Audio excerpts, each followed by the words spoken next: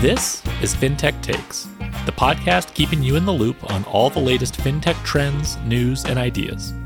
I'm Alex Johnson, creator of the FinTech Takes newsletter, your host and self-confessed FinTech nerd. Let's go. Shamir, let's go back to the Wayback Machine here. And the year is early 2013. I'm guessing this started for you about the same time. We had just gotten the news from our investors at Perk Street that, hey, it's been a great 5 years. Time to go sell the business. And, I still remember hearing for the first time you guys were in market at the same time. And, we had the upside of we appealed to kind of middle America, but you guys were Silicon Valley rock stars, kind of putting fintech on the map. Walk us through what was going through your mind? What was the process when you and Josh were coming to this realization? It's hey, we need to go find an exit, and you were far from done, with what you're seeking to accomplish. But what was that process like? Kicking and screaming, if I was to use two words, right? So the way that ended up happening was we finally got Simple launched in July of 2012, only about 2.5 years behind schedule, right? And so we'd raised a lot of money, probably about 13 million at that point when we launched. And we had a pretty big team. We had 30-ish people, I think, when we launched. And we had a burst of growth, and then we figured out that it's just getting people to sign up doesn't help if they don't actually use the product. And then we started working on solving the kind of activation problem, which and at this point we were on Bancorp, and anytime we tried to onboard more than 4,000-5,000 customers in a month, their system just broke. We'd have people stuck in a queue for we'd get more than 1,000 people stuck in a queue where they hadn't heard a response for a week. And I'm that at some point it starts becoming unacceptable, right? So we were sort of throttled in our growth by Bancorp. And at the same time, we had a huge activation problem where everybody would put $100, spend it, and never do another transaction after the second or third one, right? So we started working on that. And I will say that at the time it felt like the sky is falling down and we got to solve this problem. Mm-hmm. Our activation on our internal metric bottomed out at around 15% in September of 12. By January of 13, it was up to 23-25%, and it hit 33% at max. And this was an internal metric. It was not the industry standard one transaction per customer in last 30 days. Real metrics, metrics. If you were trying to build a business, what you want to put into the Excel model around a real customer, not vanity metrics of they looked at the login to the app.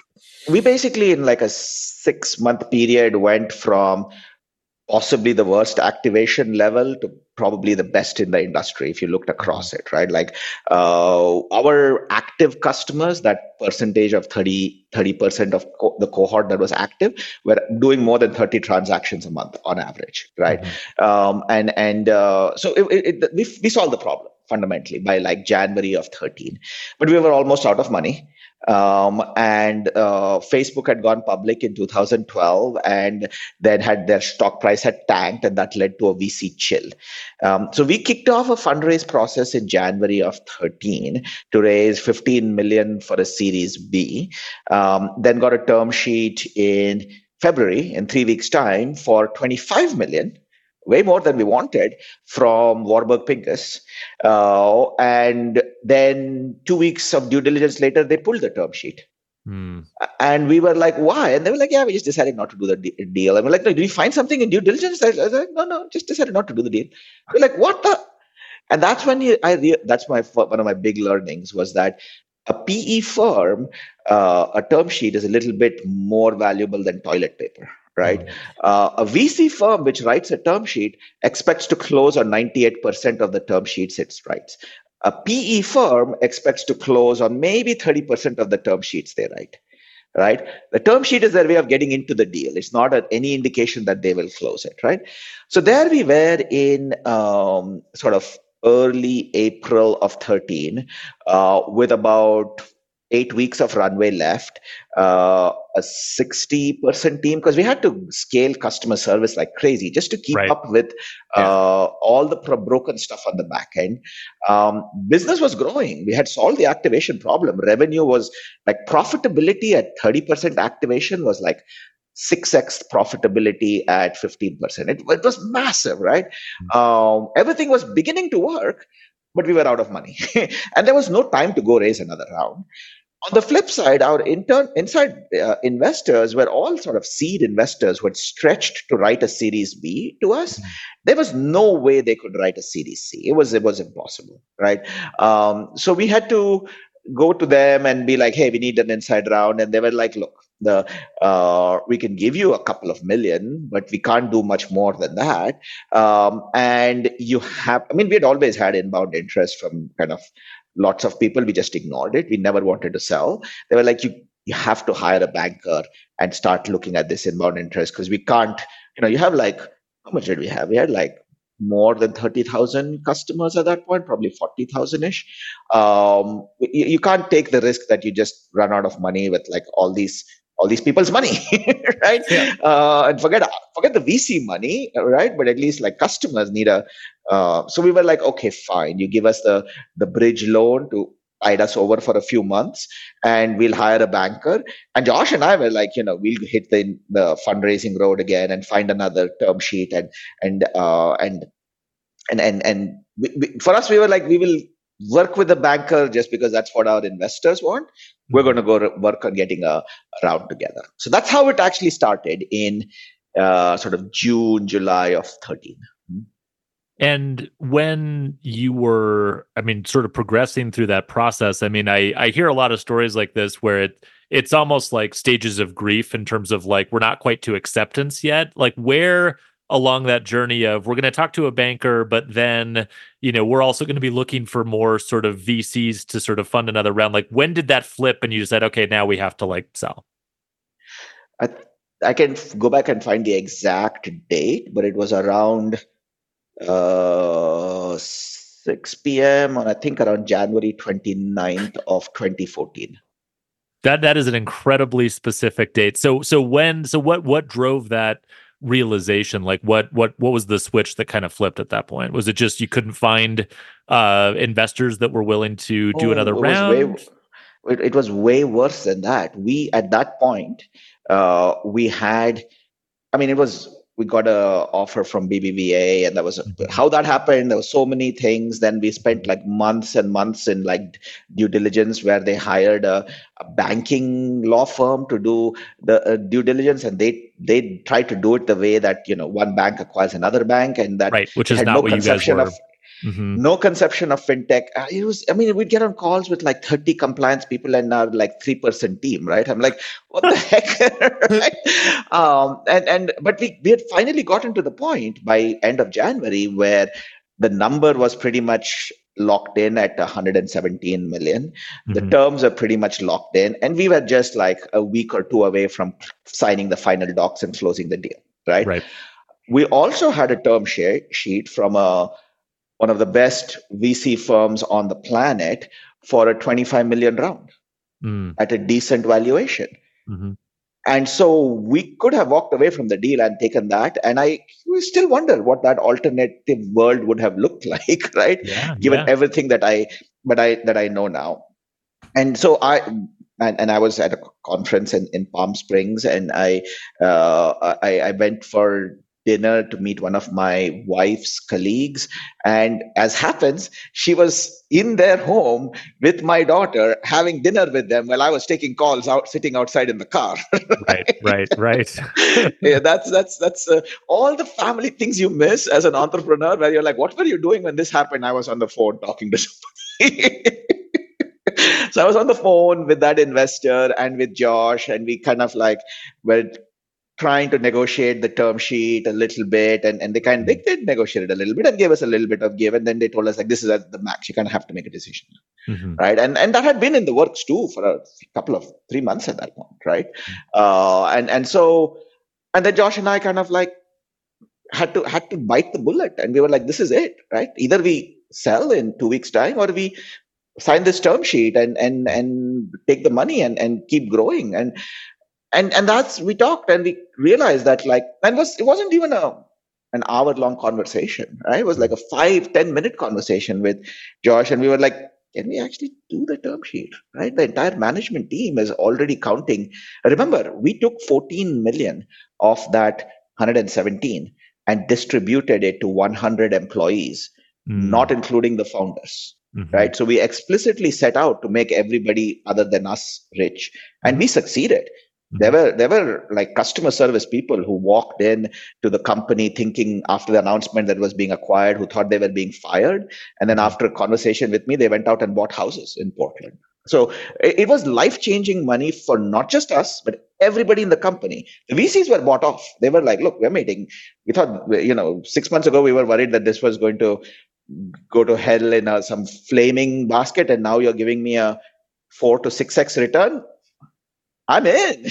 Yeah, right? yeah. So, and it was cash. It was a good deal.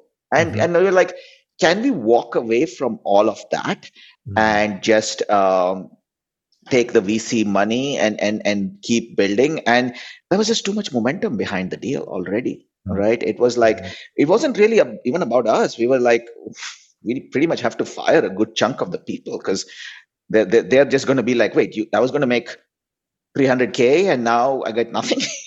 Right. Right. So it just wasn't realistically possible at that point. Things have momentum, right? And once you get to a certain point in the momentum, it takes a huge amount of effort to stop it even. So that's when we kind of like acknowledge the reality that we probably weren't going to do this VC, and we were probably going to sell. And I guess that's it, Josh. Yeah. It's not like he was in a different place, I was in a different place. It was a short conversation. Yeah. It was a short conversation. We were both like, yeah, are you in the same place? You're in the same place. Yeah. I mean, let's go sell it then. And that's what I'm curious, for people who knew you best, and even at a great financial exit, but knew that you weren't done building, how did you start to explain that?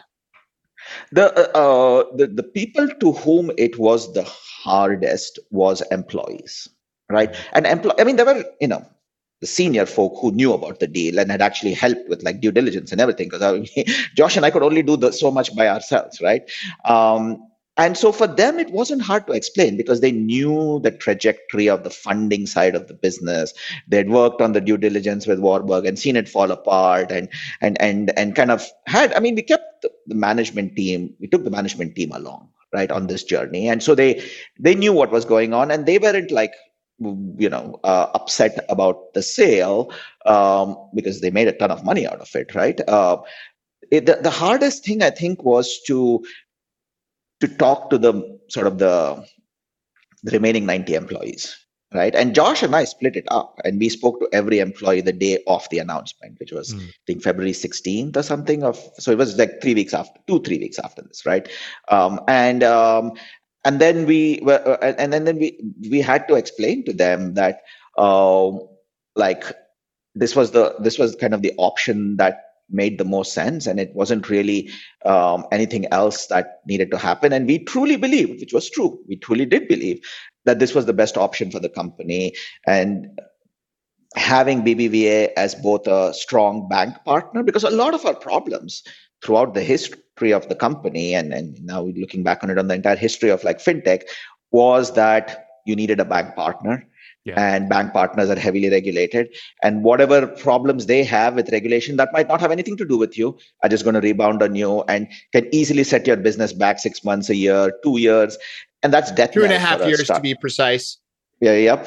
And that's the kiss of death for a startup, right? You measure time lost, and you lost a week on this, you lost a month on that. Just saying that, like, you lost 2 years because Hire One got into trouble with the regulator, and that now means that Bancorp is swamped. And I'm like, what's got to do with me? My business is doing great. I have no problems with any regulator. Damn it, doesn't help, right? So that kind of thing. So we truly believe that having a strong bank partner who was both funding the company and providing the balance sheet and the compliance coverage would allow us to dramatically grow faster.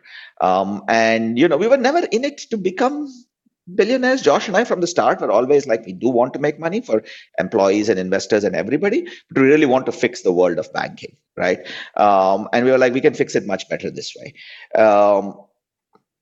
Maybe naive in hindsight, right? But that's what we believed at that point. So I think employees kind of understood that and trusted us that if Josh and Shamir think the right thing is to sell the business to BBVA, then that must be the right thing to do. Oh, and I'm making 50K. Oh, heck yeah, I'm in.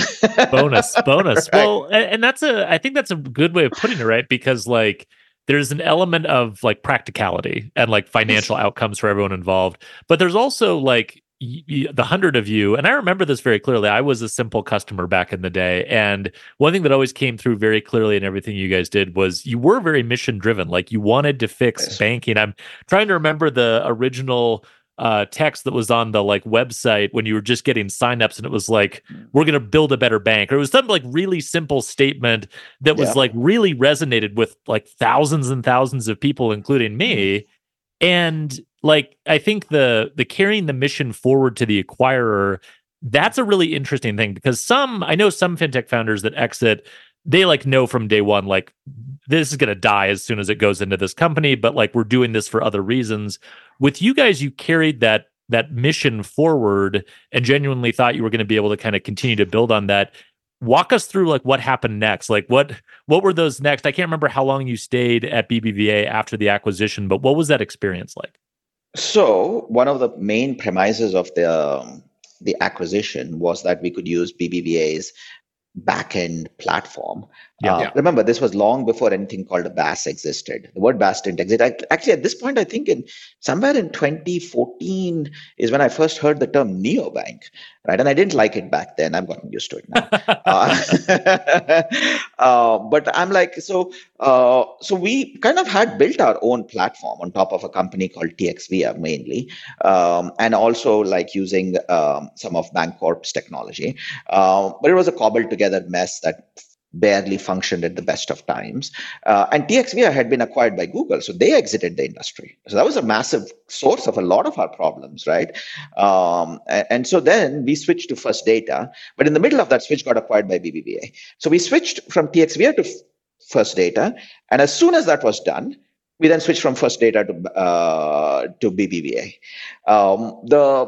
And so that's why we, for like a period of like 3 years in there, 60 to 90% of the energy of the engineering team was just on backend, like nothing that any customer ever saw. And the product frankly stagnated, right? With some improvements and here and there tweaks and stuff. And it was still revolutionary and different enough that it just still carried us through that period from like basically 14 to 17. But it also meant that was the period of time in which like Chime caught up with the company, right? Chime launched and grew, right? And so a lot of the senior management team just basically left after the acquisition, and including me. I can't complain about that when I did it myself.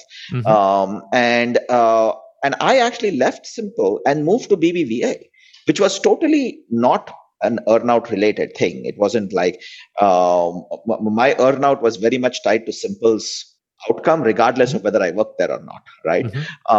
And so I went to BBVA and I helped them build the platform that Simple transitioned to, because the idea that Simple would transition to BBVA was great, but BBVA didn't actually have anything called an API platform or a tech platform. So it was like, how does this actually work? Well, you need to show us APIs. And it's like, we don't have any APIs. We're going to have to build some. And then somebody came up with the idea, well, if you're building APIs, why not do it right and sell it to everybody, not just Simple? And I was like, that's a great idea. I became an advisor to that. Then I took over that business and ran it. So we built and launched the open platform at BBVA in the US. And we also launched another API platform in Europe which was a PSD2 style platform in Europe. So that was the first PSD2 style platform in Europe. And the open platform at BBVA was the first BaaS platform from a bank anywhere in the US, probably anywhere on the planet. So I can say and this is between me and Jason, that I launched the first neobank. we can first or second. Let's be honest there, right? And I can say that I launched the first PSD2 style platform anywhere on the planet, and probably the first BaaS platform from a bank anywhere on the planet. And that was before I turned 35. Oh no, before I turned 37. Whatever, it doesn't matter. I'm much older than that now, and I've given up trying to keep track of these things. So we launched the open platform, simple transition to it. It worked. It was actually one of the smoothest transitions. We launched other businesses on it. We even got other customers like Google to sign up to use the open platform at BBVA. But the problem was that, and this is one of the things I just now realized, right? Like the hardest thing in the venture world, my opinion, is to go from 0 to 10 million in revenue. Right. It is very hard to get to that 10 million number. And if you get to 10 million, you'll probably sail to like 20 to 50. Everything has its own challenges. Every time you double, it's the new challenge. But I feel like 0 to 10 is the hardest part, right? But when you get to 10 million, you're like probably a Series B company, maybe depending on, which environment you're like anywhere from like a 50 to a 500 million company. Maybe if it was 21, you're $1 billion company. But 10 million is nothing to a large company. Like you go to BBVA and they're like, I can tweak my loan pricing slightly and increase profit in the US by 10 million this quarter. Profit. Yeah, they can find it under the sofa cushions, right? Yeah.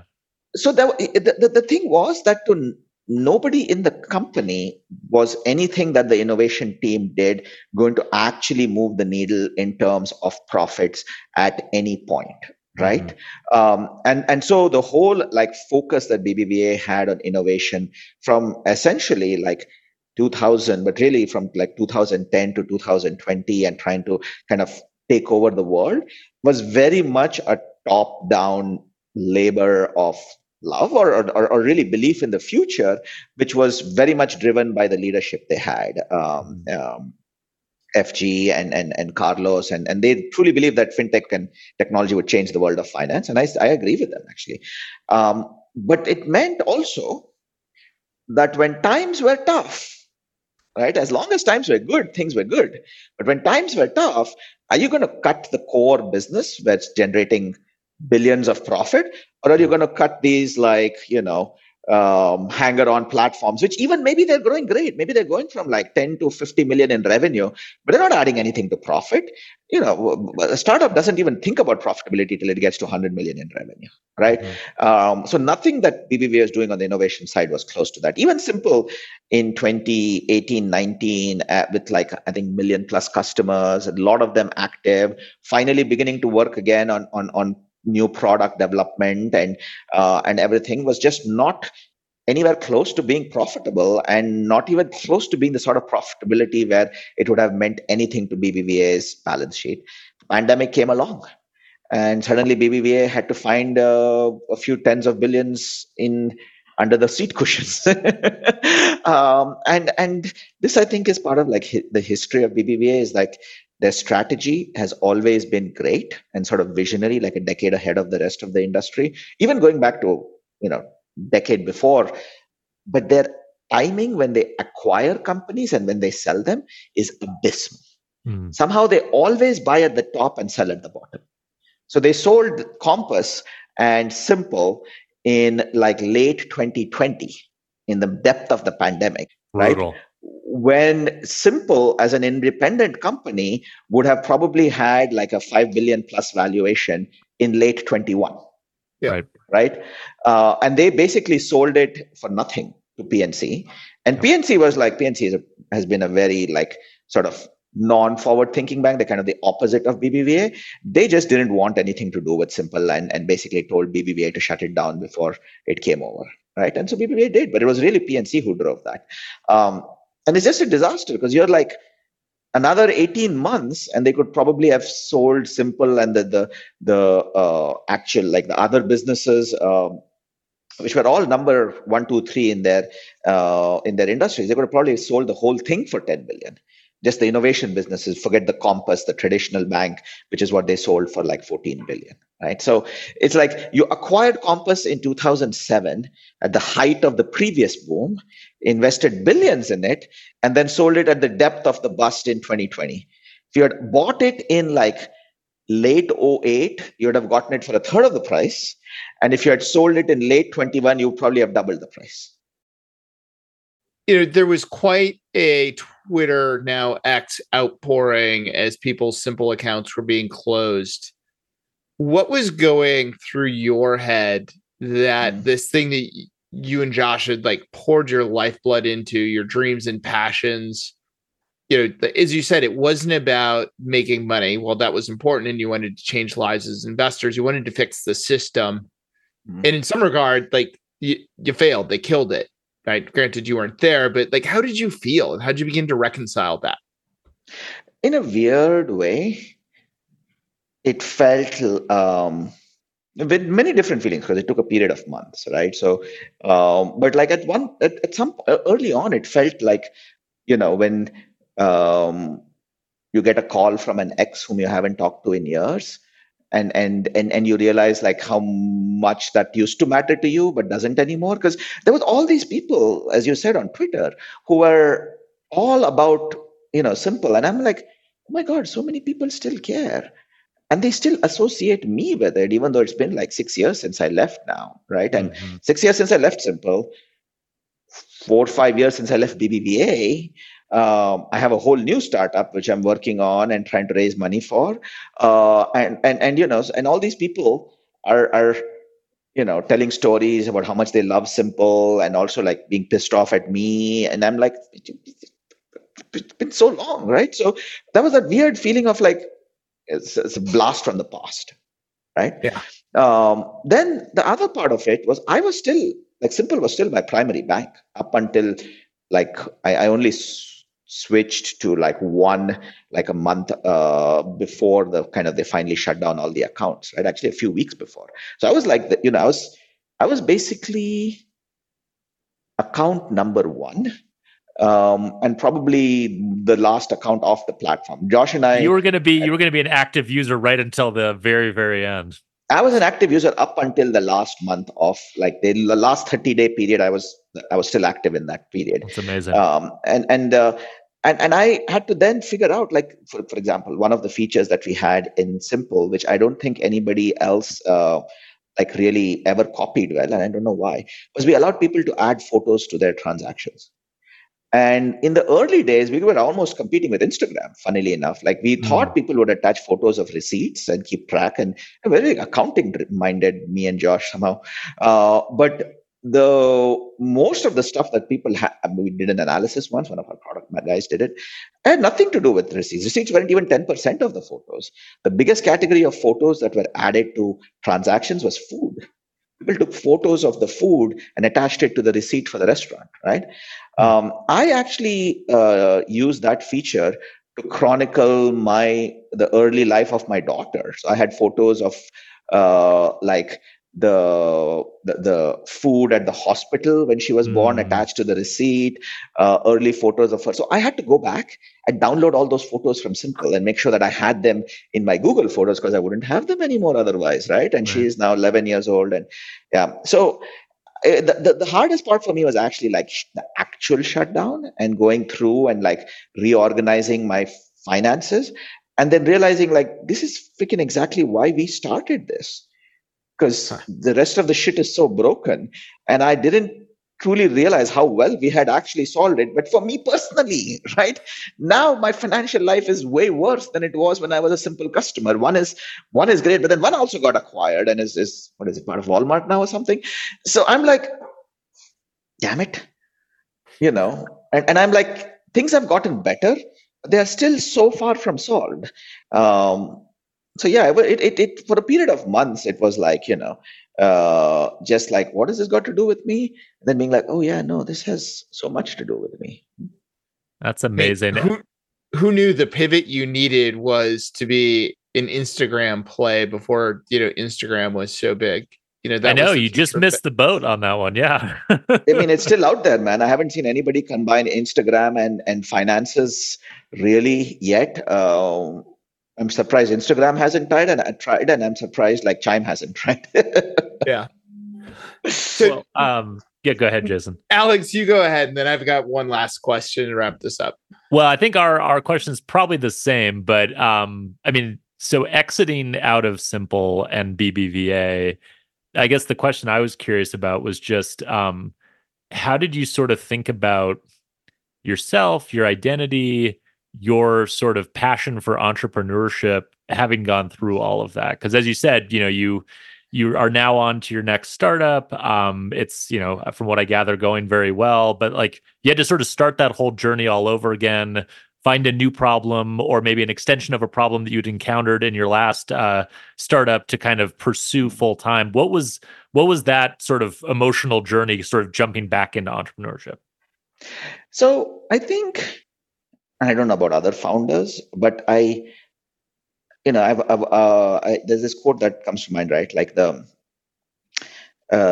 reasonable man adapts himself to the world around him. An unreasonable man persists in adapting the world around him to himself. Therefore, all progress is dependent on the unreasonable man. And I have spent, I'd say, 20 plus years of my life, adult life at least, being very unreasonable. I was determined to fix the world's problems, and I never did anything for the money. And by doing so, I have made more than enough money, and I've done very little to actually fix the world's problems. So, c'est la vie, right? And I kind of think I had a bit of this hero complex. I don't know, where I was like, I am going to fix this, right? And it is going to make the world a better place. This thing is broken and I will fix it. Now, I'm in my mid 40s now, and definitely don't have like the energy level of like a 20 something McKinsey consultant, right? And I'm like, I slowly come to terms with the fact that the world is in many ways a shitty place. And even when I die, hopefully, like 40 plus years from now, it will still probably be a shitty place, right? And if I want to fix the world, forget one lifetime. I'm not even sure 50, 100 lifetimes would be enough, right? Mm-hmm. There's just so much that's broken, whether it's war, climate change, homelessness, like the financial sector itself has like 100 things that are broken about it. Mm-hmm. Guess what? I realize now that I am, I'm not going to be able to solve any of it, maybe very, very, very little of it. And I'm much more okay with that now, right? I'm like, I am not, I'm not pick whomever, right? Alexander the Great or whatever picture who rewrote history. Definitely not that person. And I'm like, I'm much more now like thoughtful about like, hey, the people I interact with along the way, right? Doing things like, just taking care of myself. There was a period of I used to do a lot of martial arts when I was a kind of a teenager, in my early 20s. And then for like period of like almost 20 years, I did none because work, startups, kids, life just caught up with me. Now I'm back. I, do more exercise, do more jiu-jitsu. And I'm like, I'm not going to I'm going to keep doing that. I'm going to take care of myself because guess what? I'm not young anymore, right? If I don't, then nobody else will. And I've also realized that like my ability to solve like financial and technology problems does not have to be my identity, right? My identity is whatever I choose to be today. And today, maybe Shamir doesn't want to be or doesn't feel like he's going to be the greatest fintech founder of all time. Maybe Shamir today is just going to try and get the better of this 28-year-old ex D1 wrestler on the jiu-jitsu mats. Right? Maybe that's Shamir's identity for today. That is such a powerful lesson and ties into something Alex and I were talking about in the opening episode. Last question for, entrepreneurs that have, raised money, maybe it was a small amount, a large amount, but they're now facing this existential crisis that so much of their identity is wrapped up around this startup, and they're facing the hard decision, and that decision might say, hey, it's a softer landing and has some, silver lining to it, like selling to a major bank and getting a paycheck and, some, game-changing money. It may also mean, like, hey, giving up on the entrepreneurial dream altogether. Either way, it's not what you set out to do. For someone who feels like they're standing at that juncture, at the end of a plank, about to step off to the other side, what advice would you give? It's okay to fail. It's okay. The world will not end. Your life will not end. Most people's lives will not end because you had to shut down your startup. Many people have done it before. Many people will do it again. We are not in Gaza or Ukraine or wherever else fighting some crazy war, like where literally lives are on the line. Things could be much worse. We live in one of the greatest nations on the planet. We have the privilege of having people who actually give us money just because they think we're smart, and on the hope, the 10% probability that we'll return that money to them someday, right? Not even the 90% probability. It's much less than that. And so the fact that you managed to go on this journey at all is amazing in and of itself, right? Where that journey ends, nobody knows. You got to fight the good fight. So much of it is just luck and timing, right? And you people like to think it's all about ability. Heck no. I think you need to have perseverance. Without perseverance, you cannot succeed. But how much of success is determined by perseverance? Maybe 10%. It's a necessary condition, but not sufficient at all, right? So just like maniacally sticking it out, that is needed for success. But that doesn't necessarily mean that you're going to succeed. You might still fail despite maniacally sticking it out. And at some point, you do have to kind of take care of yourself. So my biggest message to folks is it's okay to fail, and you are not defined by your successes, and you are not defined by your failures, right? It's okay to have a 9-to-5 job and have hobbies on the weekends and spend time with family. Not the end of the world. Unemployment is what, like less than 4%. Any good, decent startup founder, heck, any decent startup person should be able to find a job in 6 months, I would think, no matter what, right? So yeah, it's okay. Find a job, take care of yourself, and maybe take another try in a few years' time. That's totally fine. Shamir, thank you for the honesty around the journey. And honestly, for as much as you and I have talked both through the process of, building and exiting, I even learned some tidbits about the simple journey that I didn't know. So thank you for taking that time. There are so many more. I feel like I need to write a book, and maybe I finally will one day. That'll be the next rock that you try to push up the hill. Exactly. Well, we can't wait to read that. In the meantime, yeah, Jason, as you said, Shamir, thank you so much for the honesty and for taking the time. This was great. Pleasure. Thank you for listening to this episode of FinTech Takes. Stay up to date with emerging companies and the latest FinTech trends by subscribing wherever you get your podcasts. And if you love FinTech Takes, please tell a friend.